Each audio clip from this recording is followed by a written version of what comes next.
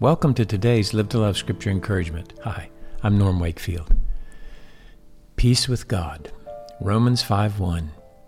Therefore, having been justified by faith, we have peace with God through our Lord Jesus Christ.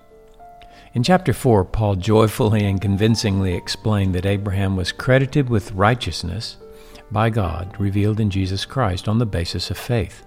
Of course, Paul didn't have chapter breaks, so the therefore of chapter 5 verse 1 should be understood as a continuation of Paul's line of reason. If Abraham was justified by grace through faith, and he is our Father, then everyone who believes in Jesus also stands before God on the same basis, namely, the work of Jesus Christ on their behalf. The verb tense is significant and revealing. The action of justification was at one point or time in the past. It also is a passive verb, meaning it was not done by us, it was an act of God. Additionally, the action is a perfected or completed action, the effects of which continue in perpetuity. As we will see in the next verses, our justification is all about God's love. Because of His great love in and through His Son Jesus Christ, God declared those whom He chose to be righteous in His sight forever.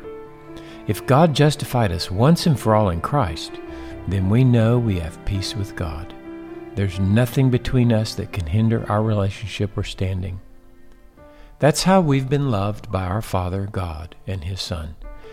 So when Jesus commands us to love one another as He has loved us, and then tells us that it was the Father loving through Him, we can understand what God's love is, the sustained direction of the will toward the highest good of another, no matter what the cost. He is for us, and nothing can be against us. We can't make Him not love us.